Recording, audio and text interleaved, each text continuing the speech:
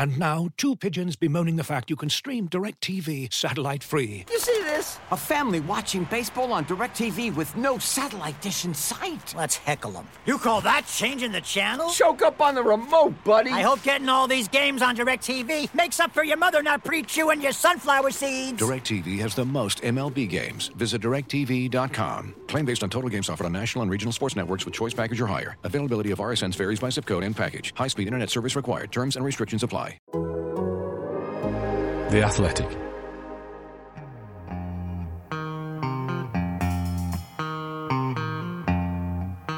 The only way to score is, of course, to play with a handbrake off.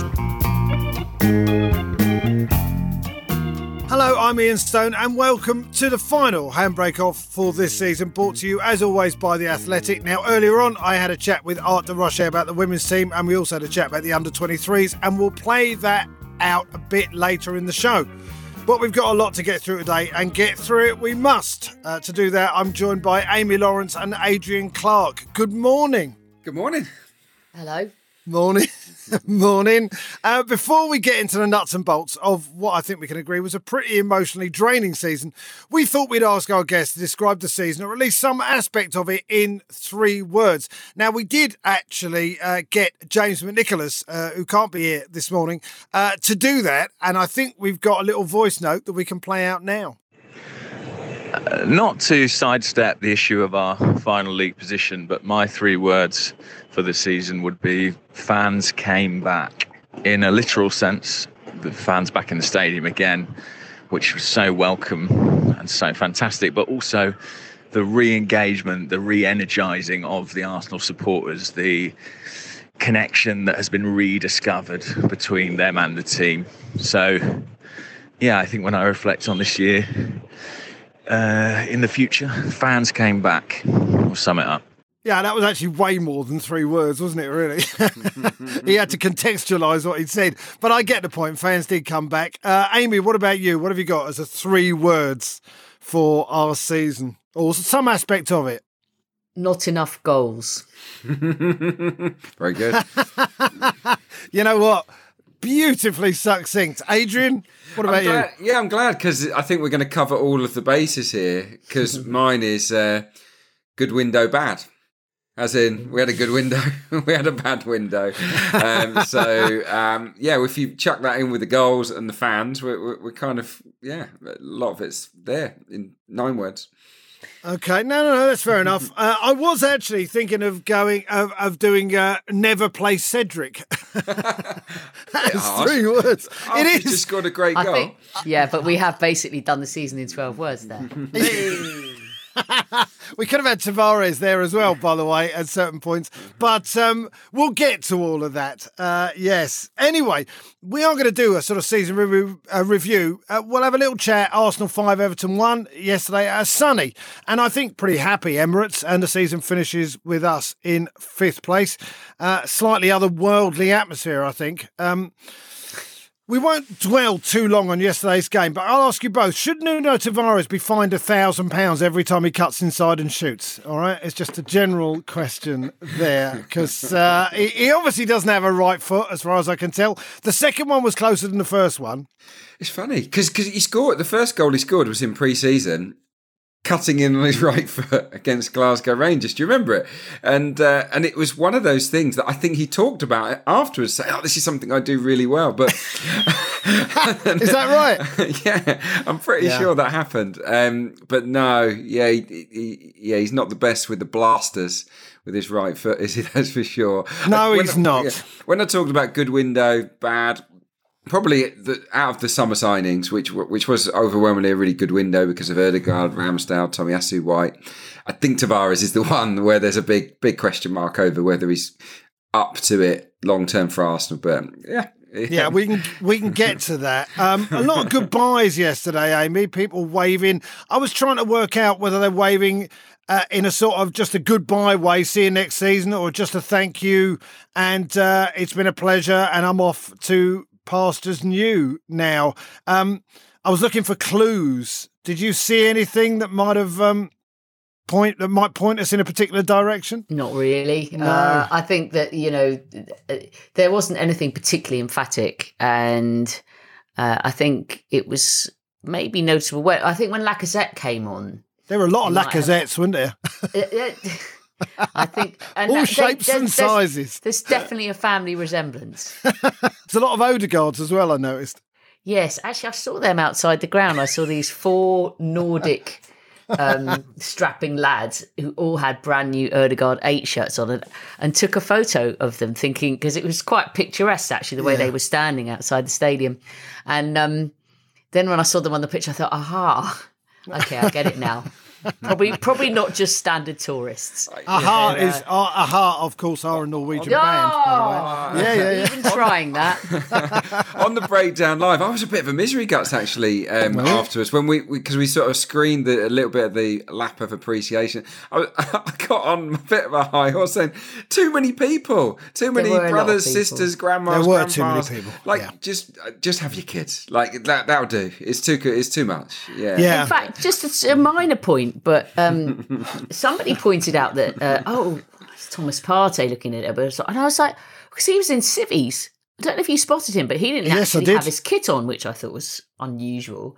If we're looking for clues of body language, you see, this is the trouble with overanalyzing this stuff we know absolutely bollocks all about. But anyway, and I didn't notice him because there were so many people about, a lot of them in, not players, that actually someone standing around in a suit. I was like, oh, yeah, actually, that's the midfielder that Arsenal have missed terribly over these last... Missed terribly. weeks. And, of course, we will talk about all of that. And one more thing. Actually, you know what? We've sort of done the game. I mean, who cares? We beat Everton. Who cares? I mean, essentially, let's be fair. We were enjoying ourselves because it was a nice day and we're banging in goals. Everton fans are happy because Liverpool haven't won the title. No one was really that bothered. And we managed to abuse Dele Alli. I mean, what's not to like about... To be honest, he gave a little wry smile at the end of the game when we were sort of giving him the bird. And I liked him a bit more for that. I'll be honest with you. Yeah. He desperately wanted to bite back, didn't he?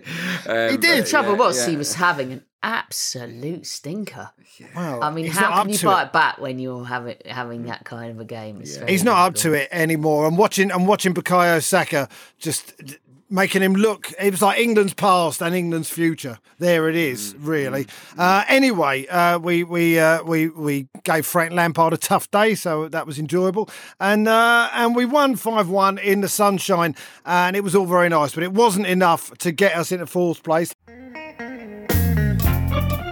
My job is to squeeze the lemon as much as I possibly can. Let's do our review of the season. If I had to sum it up, I would say better than we thought it might be before the season started. An absolute triumph if we consider where we were after 3 games, but slightly disappointing if you think about where we were 6 weeks ago. Amy, a couple of times when I asked you about particular aspects of the work we did this season, you said, judge us in May. Well, here we are. Let's not get into specifics, but what's your overriding feeling about what you've watched over the last 9 months? Well, I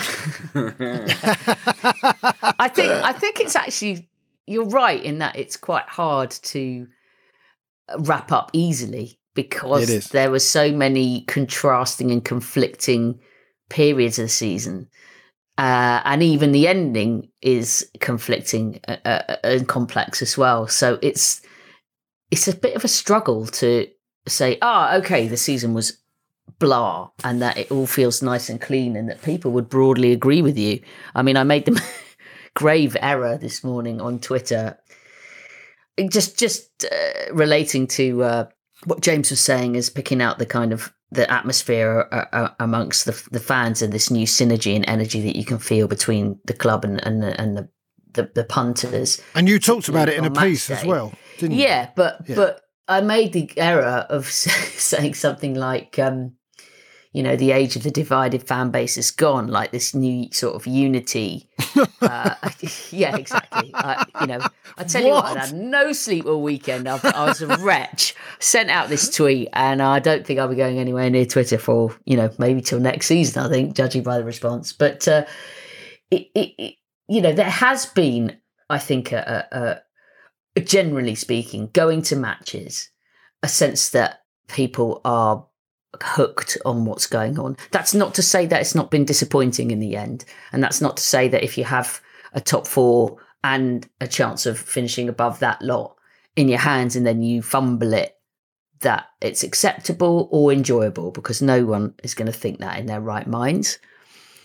But I think one of the things that was noticeable about the atmosphere against Everton was how much everybody was behind the team. And after 2 absolute, horrific body blows at Tottenham and Newcastle, some people questioned what it might feel like.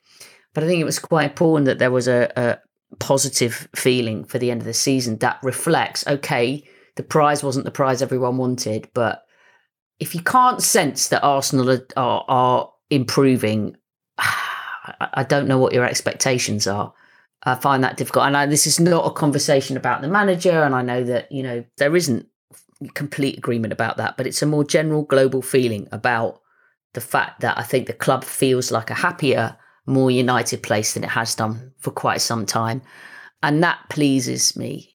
And so I think you can say, it's such a weird one because, people want a yes, no, black and white answer. Has it been a good season? Has it been a successful season? Is it not good enough? Is it good enough? Well, it is what it is. But I think 5th place in the Europa League is a return that this group of players at this current time has to regard as a step in the right direction. I agree. And Adrian, do you think part of that, the atmosphere at the Emirates yesterday, because it was positive, do you think it's basically that younger fans bounce back quicker, basically? They don't have all that baggage that they think about, it's all going wrong. They just go, no, let's travel, hopefully, which is what younger people do. It's a good point. Yeah, I mean, it does seem like there's sort of next gen of fans are getting themselves tickets for the games. Is it the Ashburton Army in the Clock End? I think they make a really, really good noise. I've loved the part that they've played in the atmosphere inside the ground. And yeah, maybe. I talked about it in the show yesterday. I just said, look, what's gone is gone. Let's just enjoy the last day and make it the best it can be. And that's what the team did. My overriding emotions of the season conflicted the same as Amy. 2 words really: regret, because we blew it with 2 terrible displays. We had 2 shots at glory and we blew it, but also optimism. And I think that's probably the overriding emotion at the end of the season, is that I am optimistic that the team is going in the right direction and we're on that upward curve and that we'll stay there. And the regret will fade, one would hope, in the next few weeks. Amy, you want to talk about the Ashburton Army a little bit? Yeah, just picking up on that point, Adrian, the Ashburton Army really interests me. I noticed them, it was impossible to ignore them really at the game. They're a group of young fans that position themselves in the back of the Clock End lower tier, and they're quite a raucous bunch that are going to sing non-stop. They started up with that Allez, Allez, Allez song in the second half, and it went on for about 20-25 minutes, and it's great when you get a song that just keeps going and keeps going and keeps building, and they're all twirling their t-shirts around their heads, bare-chested, jumping up on the seats. And when Safe Standing comes in, it's going to be areas like that have the benefit. And it reminded me of the Clock End at Highbury, because I think the most critical element of all, because Arsenal have been at the Emirates for 15 years or so now, and they've tried with that corner section in the North Bank, or I think Red Action are, to try and get a bit of an area going. But because you're right behind the goal and because you're next to the away fans, and that's the key, it attracts a certain element who just want it to be that little bit edgier. And it's working. I mean, they are at the heart of, there's a new vibe over there thanks to them. And it reminds me a little bit of old school Clock End. And following on from that point then, because I was going to talk about some of the positives for the season, and we're talking about the connection between the fans and the players. I saw Aaron Ramsdale at the end. I mean, he got a massive round of applause all the way around the ground, but that bit in the Clock End was where there was a real connection, and I feel like he's been talking to them the whole season, Adrian. yeah, he loves it, doesn't he? And he does, and they love him. Yeah, exactly. I think goalkeepers, it's normal for them to have sort of bigger personalities and that they have that interaction with the supporters. And Ramsdale really sort of rides on that on that, I think. So yeah, no, he's been a great positive. That connection, home and away, has been awesome. So yeah, that is the biggest positive. I think the kids look mustard. That's another big positive. What else? I mean, the signings are good, as I've touched on. From a tactical point of view, I'd say the biggest positive is chance creation. Last season, now it's easy to forget things like this, but last season 10 teams created more chances than Arsenal. We were not good to watch. We were not imaginative. We were not creative. We were a little bit football by numbers. This season, we've let the handbrake off a little bit, and we've played with more of those qualities, and we're ranked 4th for shots this season, which equates to chances created. So, we're that's the big step forward for me in terms of we are more creative. The finishing bit is one of the big negatives, but we won't go there. But we will talk about some of the downsides. Any other positives you wanted to add, Amy, before we move on from that? Really, I mean, El Neni stepping in, maybe, or Granit Xhaka. There was a lovely round of applause for him when he came off, and it almost felt like... I thought there was a lovely round of applause for him when he decided to get involved with Dele Alli. That was really when people... There was that as well, but also he did get involved with him, but not to the point where you thought he might get sent off here, which I liked. Let's talk about the manager. Would you say it's a good season for the manager, Amy, or again, is that too simplistic? He looked absolutely gutted. Even yesterday, he was still talking about the pain of the Newcastle game, but... He's obviously got a new contract. He's trusted by the hierarchy. The fans are singing songs about him. That never happened with Unai Emery. He's more in the job at the moment. I mean, obviously these things can change very, very quickly. But right now, he's definitely our manager, isn't he? Yeah, I mean, I think there's been strides made in that relationship between him and the fan base because, for that first couple of years, he didn't really have a song. There wasn't that same... You sense that they didn't really know each other that well, if that makes sense. And their trust wasn't quite there. And I think we won the cup without the fans. The big thing that's true. The big achievement was done in an empty stadium, wasn't it? Where you couldn't sort of be there to admire it. I think that definitely impacted it at the start. That's true. Yeah. I mean, I think that this season, there have been moments where it might not have felt like it from inside the club, where the hierarchy have obviously shown him tremendous backing all the way through, particularly in the difficult moments. But obviously the first 3 games, the trio of disastrous performances in the last, it was around about 10 games to go, whatever it was, Palace, Southampton and Brighton. The Aubameyang decision, which looms very large on how anyone wishes to judge this season, particularly as we've discussed that goals for has been a problem. And, falling short close to the last. These are difficult moments. And I think I'm interested, and we'll find out a little bit more next season, how much he and the club learn from that. A lot of people say it's a young team, it's a young manager, it's young executives, etc. Why is he learning on the job? Why are the executives maybe learning on the job? They've got to learn. They're in the job, and if they're not learning, that's the problem. So I think you should have, hopefully, a little bit of leeway, but up to a point. So, the kind of streakiness, as it's been called, of Arsenal seasons, that's got to be better next season. It's got to be. And whatever they do in the market, or whatever decisions they make, and however the squad is moulded, and everybody expects there to be some change this summer, that's got to be done with a view to a bit more equilibrium, and that level being a bit further up all round. Well, I mean, it has risen, hasn't it? I mean, we're essentially streaky at a slightly higher level than we used to be for the last couple of years, which is something. But this is what I want to come on to, Adrian. This whole thing about Mikel Arteta came in, and one of the things he was charged with was essentially changing the culture of the club, changing it. So we're not accepting, even though we want to get 4th place, we're not accepting a 4th place. We want to go higher than that, and it felt like that's what he's been trying to do. And I think to a certain extent he has done it. But yet again, we fell at the final hurdle, which is something we've been doing quite a bit in the last few years. So it's a qualified. It's a qualified. Yes, you've done well, isn't it? Yeah, it really is. I'm conflicted myself.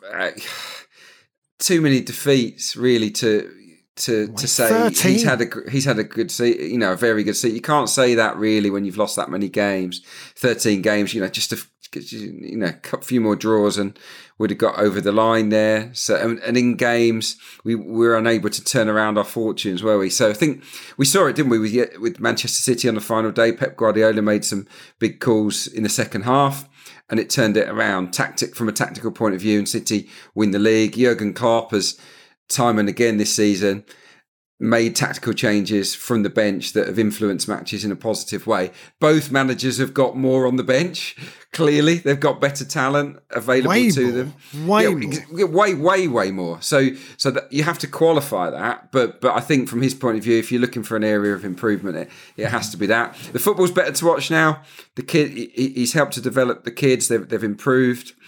So yeah, there've been pluses and minuses, I think, and yeah, he's doing okay. I think it'd probably be a stretch to say too much beyond that. He's doing okay. He is. Amy, you talked about it last week. We all feel, don't we, that not signing someone in January was really a major turning point this season. Yeah, I think so. I mean, in that magical kind of if only land, if Thomas Partey and the two fullbacks had stayed fit, the two first choice fullbacks, I should stress, for the second half of the season, and if a solution had presented itself, which meant that a striker got to at least double figures, if not more, which is all it would have taken from because the return from the four youngsters who operate around the striker has been really very, very good. Most teams won't have been getting that much goal contribution from their sort of supportive attack players, I don't think. And considering their age, that's remarkable. And they need to build on that and take that one step further. But come on, you need at least to be looking at a roughly 20 goal a season man, or contribution from whoever, the men are that mostly play up front. Eddie Nketiah was our top forward goal scorer with 5 goals. Yeah, but he didn't have that many starts, did he? So, No, I'm not having a go at him. I'm not having a go at him. I'm just saying that was from about 10 starts. Yeah. It's not good enough. So we know that just signing a striker and maybe a backup midfielder would have been all it would have taken to get us into the Champions League. Go on, Adrian, you want to add something? No, I was just going to say, without a striker, really, because I'm not saying that in a harsh manner, but without a regular goal scorer, we finished 1 point behind Spurs, so 1 point off the top 4. So that is probably a reason to give you heart and encouragement in a way, even though obviously we all feel a little bit, very frustrated that we didn't address that situation. And Amy, also, you did say, I remember you saying in January, there was one was judge us in May, 2 was, we've taken a massive chance here not signing anyone. But you also mentioned the injuries.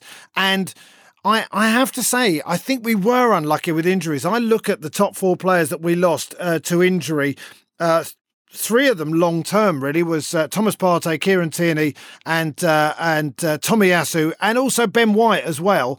That's essentially our defence. Aside from Gabriel, and I'm talking about Partey being covered for the defence as well. So we were unlucky with injuries in key positions, weren't we? Yeah, I think if we could have all chosen some slightly different players to be injured, we would have maybe. I know who you would have chosen. Yeah. Yeah, no, but I see that. It's just the way it goes. But we did lose them in all similar positions, all the defensive part of the of the game. Which is why having good, stronger backups is so important. You look at Liverpool, Tsimikas coming in for Robertson, not a big difference. Gomez coming in for Alexander-Arnold, not that big a difference. Two of the best fullbacks in world football, really. Yet the cover was such that it wasn't disastrous. I think from our end, the cover was not strong enough, and that is something hopefully that will be addressed moving forward. But one of the things they do have to think about as well in that regard is, the whole notion of cover, because the three main players that were missing have something about them that makes you wonder if they are injury prone and if you're ever going to get a complete season. It's one thing asking your cover players to come in and, odd games here and there, or maybe a 1 or 3 or whatever it is. But we're talking half a season. Can I just add? That's the bigger issue for me that needs real consideration in terms of who they choose for cover. Yeah, but that's not just about those players, by the way. Thomas Partey basically never missed a game for Atletico Madrid in about 7 seasons that he played for him. So I think the club, if we're talking about a learning process here for how to be better, the club also have to look at what they're doing as well. We seem to, for the last 15 years, get more muscle injuries than a lot of other clubs. Adrian, do you think that is the case, or is it just seem that way? I mean, the truth is, I don't know. No. I'm not a medical expert. I really don't know. What I do know, and what is factual, is that Arsenal didn't play as many games as a number of the other big clubs this 45 season. Games. Yeah, 45 in total. Yeah, so that shouldn't, fatigue really shouldn't have come into it. I think mental fatigue definitely played its part towards the end on the young players. That's normal. That's to be expected, I think, because they're just not accustomed to going again 3 days to come back, mentally sharp and ready. It wasn't even 3 days, though, was it? It was 7 days. It was almost a week. Yeah, but I suppose it's it's not so much the time then, it's more pressure. So it's dealing with one high pressure game, and then the next game's high pressure. It's just all new to them, and that was a little bit too much in the end, wasn't it? So I don't know about the medical side of it genuinely. All I know is that they employ a lot of people, a lot of very clever people to get these things right, and it doesn't always go to plan. Players pull muscles. It's always happened. Yeah.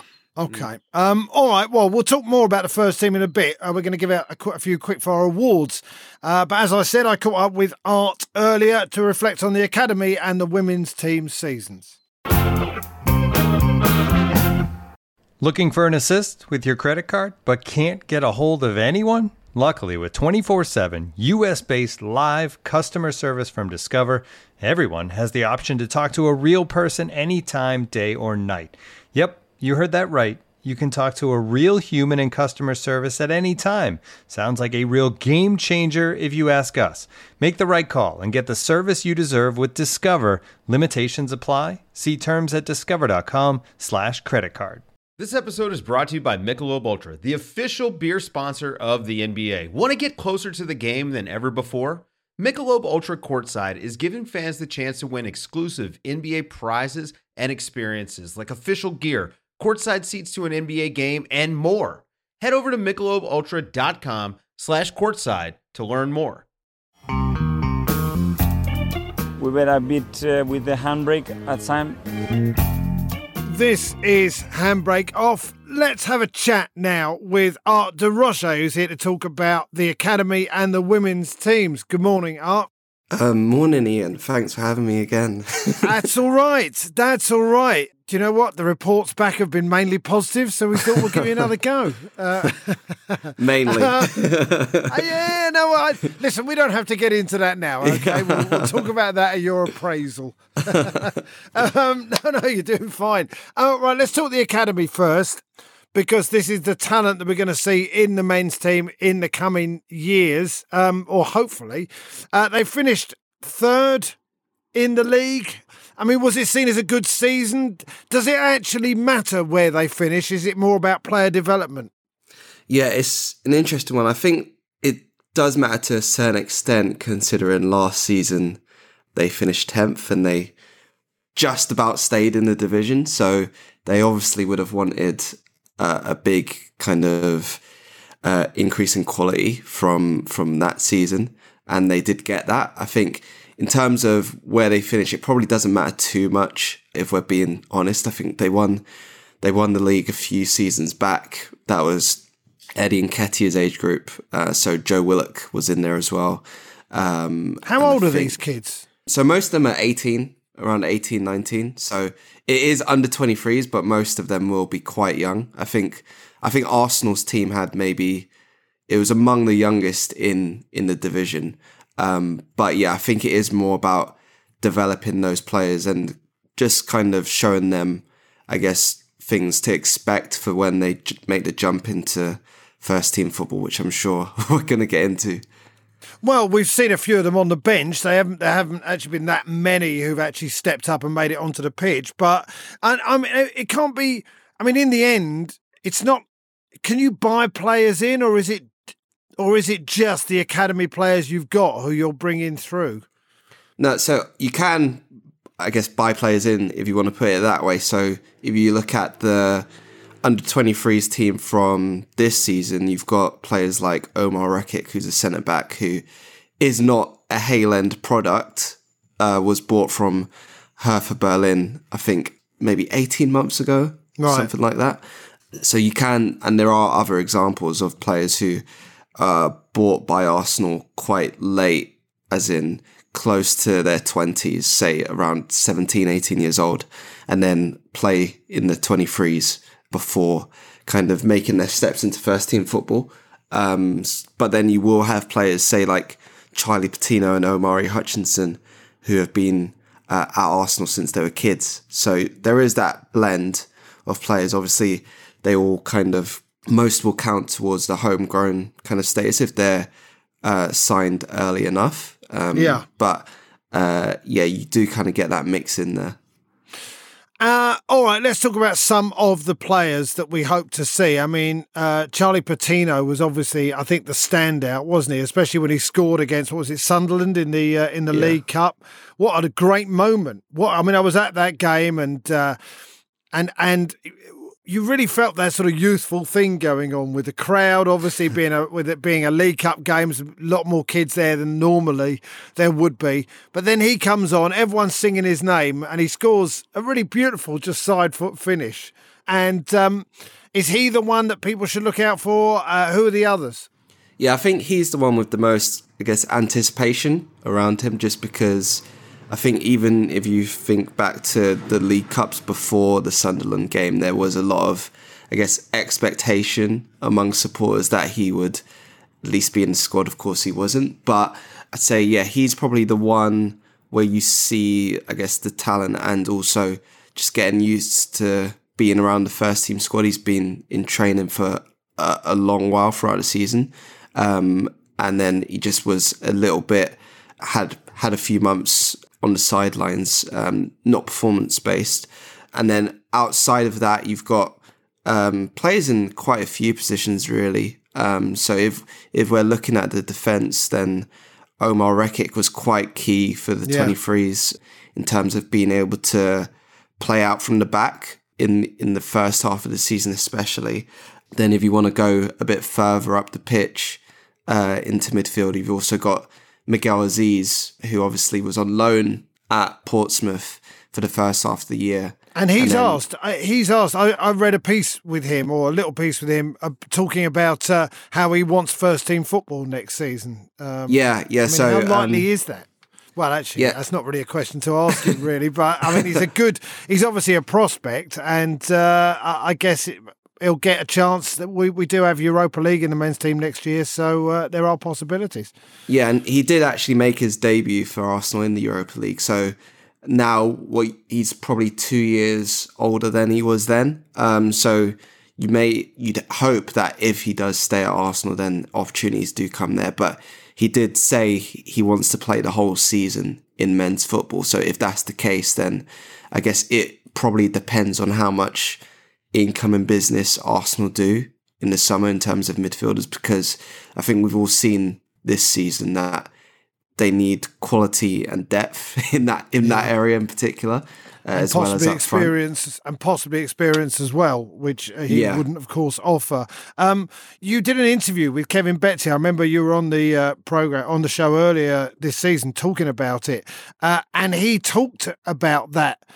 I remember we chatted about the development of players, and it's about trying to do the right things. It's not necessarily about results.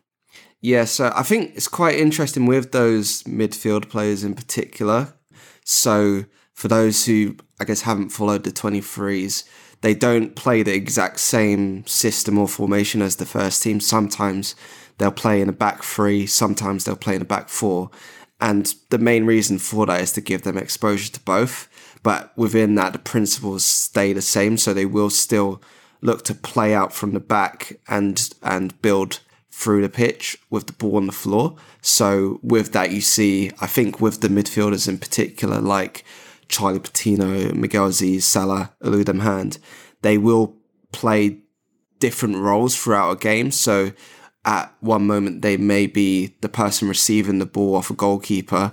The next, maybe 5 minutes later, they may be the player who's breaking into the final third or making that pass into the final third. So it's all about having that variety, I think, and making sure those players are adaptable and malleable to be able to I guess, adhere to whatever tactical demands are put on them when they make the step up to the first team, even if that's in a training capacity at London Colney rather than on a match day. Well, we'll see who we see next season from the under-23s. As for the women's team this season, you watched quite a lot of the games, did you not? Yeah, I haven't got the actual tally down of how many games I went to, but it was a fair amount, I'd say. Yeah, and how would you describe the season? Because, you know, we talked the other week about the fact this is the third season in a row without a trophy, and yet they finished runners-up by a point to a very, very good Chelsea team with someone who is, I generally agree, to be the best coach in the women's game. And, got to the quarterfinals of the Champions League. I mean, this was a good season for them.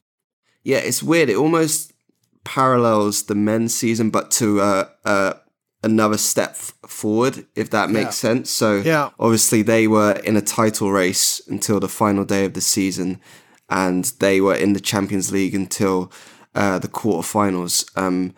The main thing was making another step forward from last season. So their last season with Joe Montemurro in charge, and I think they did that with Jonas Edevar because I think it was very clear to everyone that he had areas that he wanted to improve. So one of those was playing out from the back under pressure. Another was how they fared against the top teams in the league, so Chelsea and Manchester City, and they improved in both aspects of that.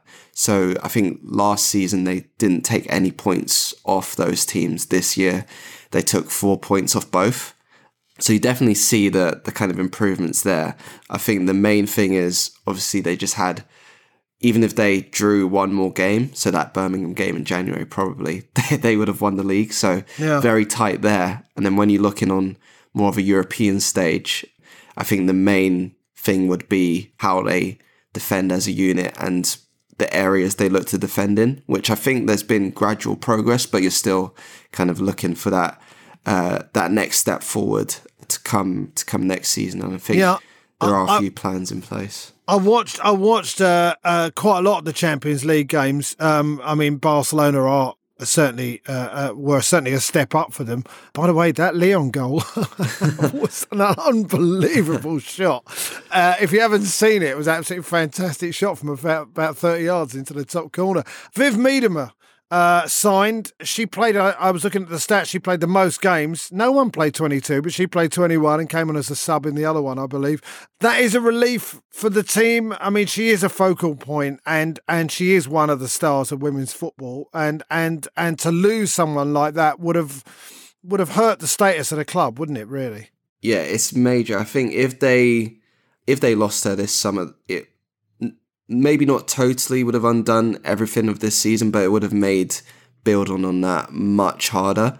I think even though, say, people wouldn't view last season as her best, she was still fairly influential, especially in the second half of the year, where they were able to get back on track and take that title race to the final day. So I think as well, the fact that they've been able to do it so early, it's not even June yet, and they've been able to confirm that is a major kind of statement, because then they have the rest of the summer to kind of figure out or sort out what they want to do in terms of recruitment. I think still top scorer last season as well, wasn't she? Yeah, and she had the most assists in the WSL as well. So you kind of get to see, I guess, more of a natural game when she's playing in that number 10 role, I think, because even though she's an amazing striker, record goal scorer for the Netherlands, I think she's always had that side to her game where she naturally drops off into that pocket. So I think having her and then Blackstenius in front is a very good formula. And I think the main thing you'd hope is Arsenal can just build on that in the first half of the year, similar to what they did last year when Leah Williamson signed in the summer. And then that first half of the year was almost like a proof to her that she made the right decision to then go on and recommit. So yeah, I think definitely a major positive going into the summer, and hopefully they can take that momentum on into the start of the season. And other positives, Beth Mead had a pretty good season as well. Quite a few goals, played well. Anyone else that you wanted to that you'd want to highlight? Yeah, I think Beth Mead's probably the main one. She's my pick for player of the season, both in terms of the league and at Arsenal. I think in terms of what she offered, she was the most complete player in the league, being able to score goals, create chances, get assists, but also her defensive work in that final third pressing was unrivaled, I think. In terms of Arsenal, I also thought, I guess, where they probably lost the league was the absences to Leah Williamson, obviously, in that kind of winter period. Yeah. You just see how influential she is from centre-back, being able to create things from there. And I think it'll be interesting to see how she does in the Euros playing in midfield, because obviously that's where Sarina Weigmann usually plays her. And as England captain, it'll just be quite interesting to see how that works. She has played in midfield for Arsenal before under Joe Montemurro, so it is an option. But yeah, I just wonder how that dynamic will be. And obviously, I think we've spoken about her before on the podcast, but Manuela Zinsberger deserves quite a big shout for 13 clean sheets across the year. I think she's developed every year she's been at Arsenal, so it's quite good that Arsenal have players in almost every zone of the pitch that have been fairly influential. Yeah. And one more question. I mean, I read a tweet that Ian Wright did. Big supporter of the women's game, loves Viv Miedema, and loves the women's team. And he said that the women's game, in order to progress, it needs to not have a discussion every time about how the women's game is progressing. Right. and I sort of understand what he's talking about, but is the big step forward now, when we saw what happened with Barcelona in the Champions League, when they played, was it in the Champions League when they played Real Madrid, and the Nou Camp was full, 98,000 people. In the end, in this country, that's what we need here, right? We need people to go to the games. Yeah, I think the main thing, I guess, that Ian Wright is getting to is it just needs to be viewed as normal, rather than it being viewed as women's football, just view it as football. Because at the end of the day, that's what it is. I don't feel like there's any major deal in saying, oh, Arsenal did this. Obviously, people will know if you're talking about the men's or the women's team, depending on what players you're talking about. So yeah, I think the main kind of viewpoint is, okay, it's just football, get on with it, rather than having to celebrate every little minor detail that happens every few months. And I think when you get to that point as well, also, I think it's been mentioned before, but people like also not criticizing things that are justifiable to be criticized as well. I think when you get to a place when people do that regularly, so say for instance, in Arsenal terms, they should have beaten Birmingham. And if they did, they would have won the league. So I think that's where when you can get to a more honest place, I think is where you'd get that balance that you want. So I think people are getting there, but again, you just don't need to be so, or people, I say you in general. I understand that. I wasn't taking it as a personal in general terms. But not everything is like the best thing ever. And not everything's the worst thing ever. So yeah, I think that's the main You're saying thing. that to football fans. I love that you're saying that to football fans. Thanks, Art. It's been lovely speaking to you this season, and we are doing a few shows in the off season, so hopefully we'll see you for one of them. As you've probably heard by now, we've teamed up with BetMGM this season. We'll be using BetMGM lines to make all of our picks, and we'll have special offers for our listeners each week. If you haven't signed up for BetMGM yet, use bonus code The Athletic, and you'll get a 1-year subscription to The Athletic, plus up to a $1,500 first bet offer on your first wager with BetMGM. Here's how it works. Download the BetMGM app and sign up using bonus code The Athletic.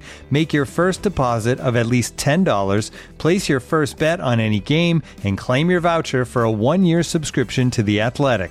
See BetMGM.com for terms. U.S. promotional offers not available in D.C., Mississippi, New York, Nevada, Ontario, or Puerto Rico. Gambling problem? Call 1-800-GAMBLER. Available in the U.S. Call 877-8-HOPE-NY or text HOPE-NY 467-369 in New York. Call 1-800-NEXT-STEP in Arizona. 1-800-327-5050 in Massachusetts. 1-800-BETS-OFF in Iowa. 1-800-270-7117 for confidential help in Michigan. 1-800-981-0023 in Puerto Rico. First bet offer for new customers only in partnership with Kansas Crossing Casino and Hotel. Don't forget, if you haven't signed up for BetMGM yet, use bonus code The Athletic, and you'll get a 1-year subscription to The Athletic, plus up to a $1,500 first bet offer on your first wager. Hey, it's Kaylee Cuoco for Priceline. Ready to go to your happy place for a happy price? Well, why didn't you say so? Just download the Priceline app right now and save up to 60% on hotels. So whether it's Cousin Kevin's Kazoo Concert in Kansas City, go Kevin, or Becky's Bachelorette Bash in Bermuda, you never have to miss a trip ever again. So download the Priceline app today. Your savings are waiting. Go to your happy place for a happy price. Go to your happy price, Priceline. We were a bit with the handbrake at time.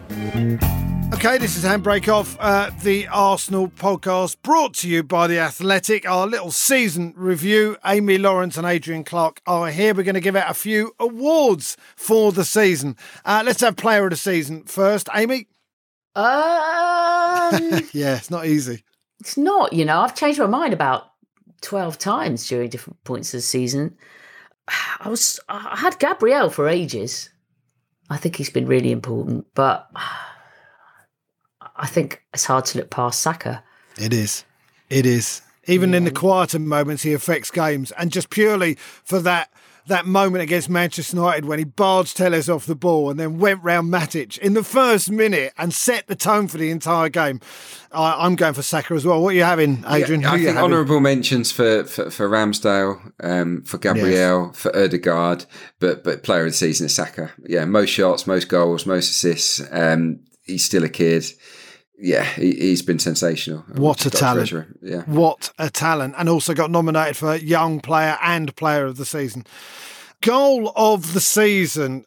Amy, you were struggling a bit here, and I understand. Well, it's only just because I'm tired. And I haven't we're emotionally drained. I'm a bit like... anything from the Tottenham home game, which was a real highlight, I would say. It was wonderful. Beautiful things. It was. Adrian, you mentioned that as well, and that the way that Smith Rowe got away. I love that first touch of Smith Rowe to take him away, and then the pull back and Oba with the unerring finish. It was lovely, that moment. I think a lot of our best moments this season have been on those sort of counter-attacks, which kind of dried up a little bit, I have to say, towards the end of the season. We were dynamite, weren't we, on those fast breaks, turning defence into attack. That was the classic moment. I think it started with Ramsdale. We played out from the back a little bit jammily. It was a bit high risk. And then we got it up to Oba. It went back, and it was a lovely, lovely team move. My favourite goal though was Lacazette's against Southampton. If you remember it again, it starts with the keeper. We beat their press, and we just zigzag our way up the pitch in just glorious fashion, and it ends with Lacazette scoring a rare goal in front of the clock end in open play. And that was football how it should be played, and it was glorious. Interesting that we talk about goal of the season, and they're from the two strikers, the two main strikers. Says a lot, doesn't it, when they got 4 goals each this season? They didn't get many, but they were good ones. All right. Well, I'm not doing that. I'm going for. I'm having Granit Xhaka against Manchester United. Of course, a long shot hitting the back of the net, and there's a sort of wow factor to it. But I love the atmosphere that day. I had a great day. I think all Arsenal fans did to beat them. And it was a tight game, and it could have gone either way, really, that game. 3-1 sounds, it was closer than that, but I thought it was a lovely moment for him. And I've steadily grown, I'm not saying to love him. I think that would be quite hard. He's a hard guy to love, but I liked his influence on the team, and I thought that was due reward for what he's done the last few months of the season. Save of the season, we all know, right? We all know it was that is not just Arsenal save of the season, by the way. That is the Premier League save of the season, I would say. I don't think there's anything better. But I think just generally for his contribution, we talked about it earlier in the pod, for his contribution to the connection between the fans and the team, and the way that he just made the defence feel a bit calmer. Yeah, I was listening to a show on TalkSport on the way back from the game, and I disagreed with a lot of what they were saying about Arsenal. And then they did a little awards section and one of them was signing of the season, and I think it was Darren Ambrose, said Aaron Ramsdale. Yeah. Which, out of everybody across every team, it's impressive. He picked that out, and yeah, I think it's a good shout. Whether that's the correct answer or not, I'm not sure, but it was a very good signing looking back on that, and yeah, it's I'm excited for what the future holds for Aaron Ramsdale. It's that personality, Amy, isn't it? Really, it's just we've all connected with him. It's not just how he's played pure football wise; he's become influential incredibly quickly. He affects players around him. He does. Shout out for the 60-yard pass he played to Martinelli in one of the home games, right onto his foot, and Martinelli's on the attack. And I just absolutely loved watching him play. Go on, Adrian. And the chip shot video. Yeah, he also played a big part in one of the best viral videos of the entire season. So well played, Aaron. Yeah, great acting. A couple of slightly more annoying ones. I had a stupid moment of the season, which was not one of our players being stupid, but it was Gabriel Martinelli being booked twice in half a second against, was it Wolves away? Was it? I think they're and I know that all teams think they don't get the rub of the green when it comes to decisions, but there's an honourable mention there for Granit Xhaka getting booked and the referee pointing to 4 different places, and it's the first tackle he's made in the entire game. So something weird is going on, but that, for me, do we have any moments when we just went, oh, for Christ's sake, what are you doing, and slapped our head? Either of you? It doesn't matter. I just wanted to bring it up, particularly. That Martinelli at Wolves was the stupidest moment of the season. Not by him, but just in general. Yeah, okay. And not that I want to finish on anything negative, particularly, but I'm going to. The most disappointing moment of the season as well. Tottenham away was a disappointment, but I wasn't. It wasn't totally unexpected, but losing away at Everton and Southampton. I think you can put them together in a collection and say it's the biggest disappointment this season was those 5 away games. That we lost to bottom half teams that ended up in the bottom half: Southampton, Brentford, Palace, Newcastle, and Everton, and we failed to score in 4 of those 5 games as well. They were pretty miserable performances, and you just think 1 win there and everything's different. So that is the for me, that is the biggest disappointment. That little group, that cluster of games, does my head in. Amy's just nodding. Yeah, I think you got it. If only you could see Amy's face right now.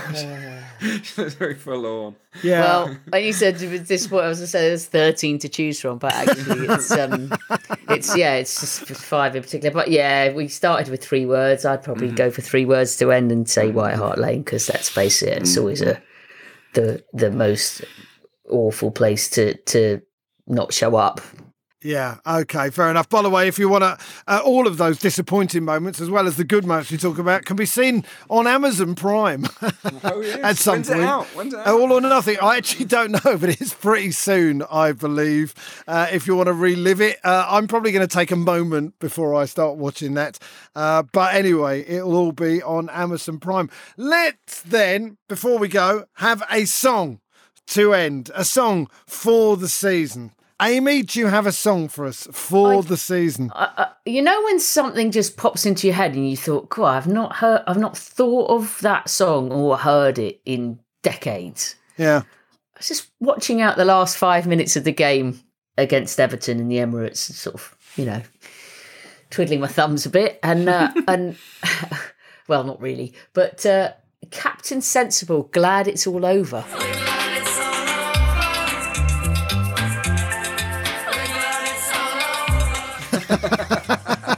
Just popped into my head from somewhere, and I thought, yeah, it's that feeling of like, right, we've done this one. Okay, we've had enough now. It's it is what it is. Let's move on and get better. Okay. All right, Adrian, what have you got? Do you know what? Similar vibe from me, really, because I think we're all feeling a little bit of regret, a little bit annoyed that we didn't quite get over the line in the way that we wanted to. And obviously that lot up the road of crowing at the moment. So I think we've got to shake it off. That's a bit of Taylor Swift. Shake it off this summer. Just shake it off, and we'll come back stronger in August and hopefully learn from the errors of our ways. And back in Europe, by the way. Yeah. Back in Europe after finishing 8th twice in a row. I'm having no regrets by the Walker brothers, because I have no regrets. I've enjoyed this season. I would go as far as to say that I've enjoyed this season as much as any season at the Emirates. I mean, I genuinely mean that, right? And I have no regrets about. I mean, obviously, it would have been nice if we'd beaten Tottenham and Newcastle, but we didn't. But we finished 5th, and forward and onward. Sorry, I'm looking at your faces when I'm doing this. It's actually, you're going, well, really? It's great you enjoyed this season so much, because you can watch it again and again and again. I can. Coming up soon. You can relive it all as many times as you want. You're a better person than me. I got loads of regrets. Really? Okay, I can fast forward. Through the bit, but you know what it is? I think the point is, it is what it is, and onward for next season. Well, thanks to... we're done, by the way. We're done for a couple of weeks. We are going to come back and do some summer stuff. Obviously, there'll be, 15 new signings to talk about in the next few weeks, and that's all very, very exciting. In the meantime, thanks to Amy Lawrence, thanks to Adrian Clark, also thanks to James McNicholas and Art de Roche, who came, and Flo Lloyd-Hughes, I believe, came on 1 or 2 shows. So thanks to all of you guys. Thanks to Abby, our producer. And thank you, Gooners, for listening to us witter on for the season. We'll be back after a couple of weeks when we just take a well-earned break, I think. And see you soon. Ta-ra. We'll be back, and Stoney will be more optimistic than ever. See ya. Thomas Frank was kissing children at the end, and they're all singing Hey Jude. And I'm thinking, this is the worst thing I have ever watched. January's been one little hit in the solar plexus after another.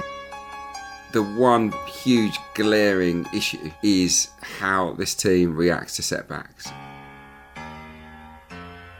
My realistic expectation is 5th or 6th, so Europa League. It was mayhem. It just felt very unlike normal games at the Emirates. It's Aubameyang! It's 2-0! By Arsenal standards this season, they're running riot. They've doubled their goal tally. And then obviously the leap was just... I mean, that he has to have a photograph of that save on his wall. Well, it is Maddison! And it's a brilliant save again from Ramsdale and off the line by Partey.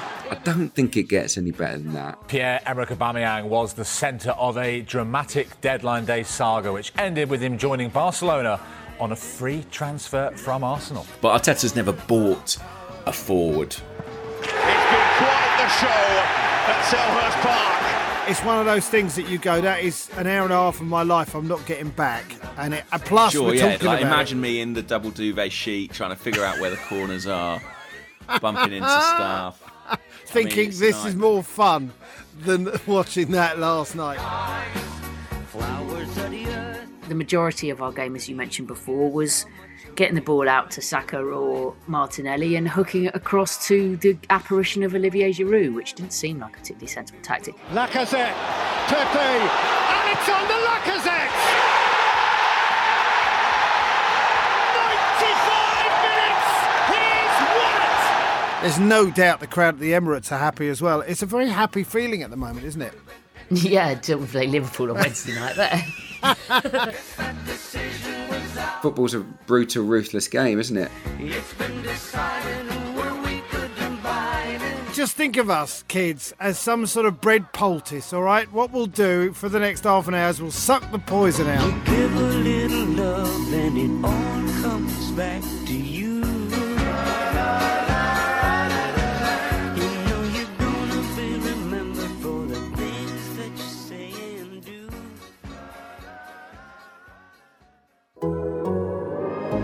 The Athletic.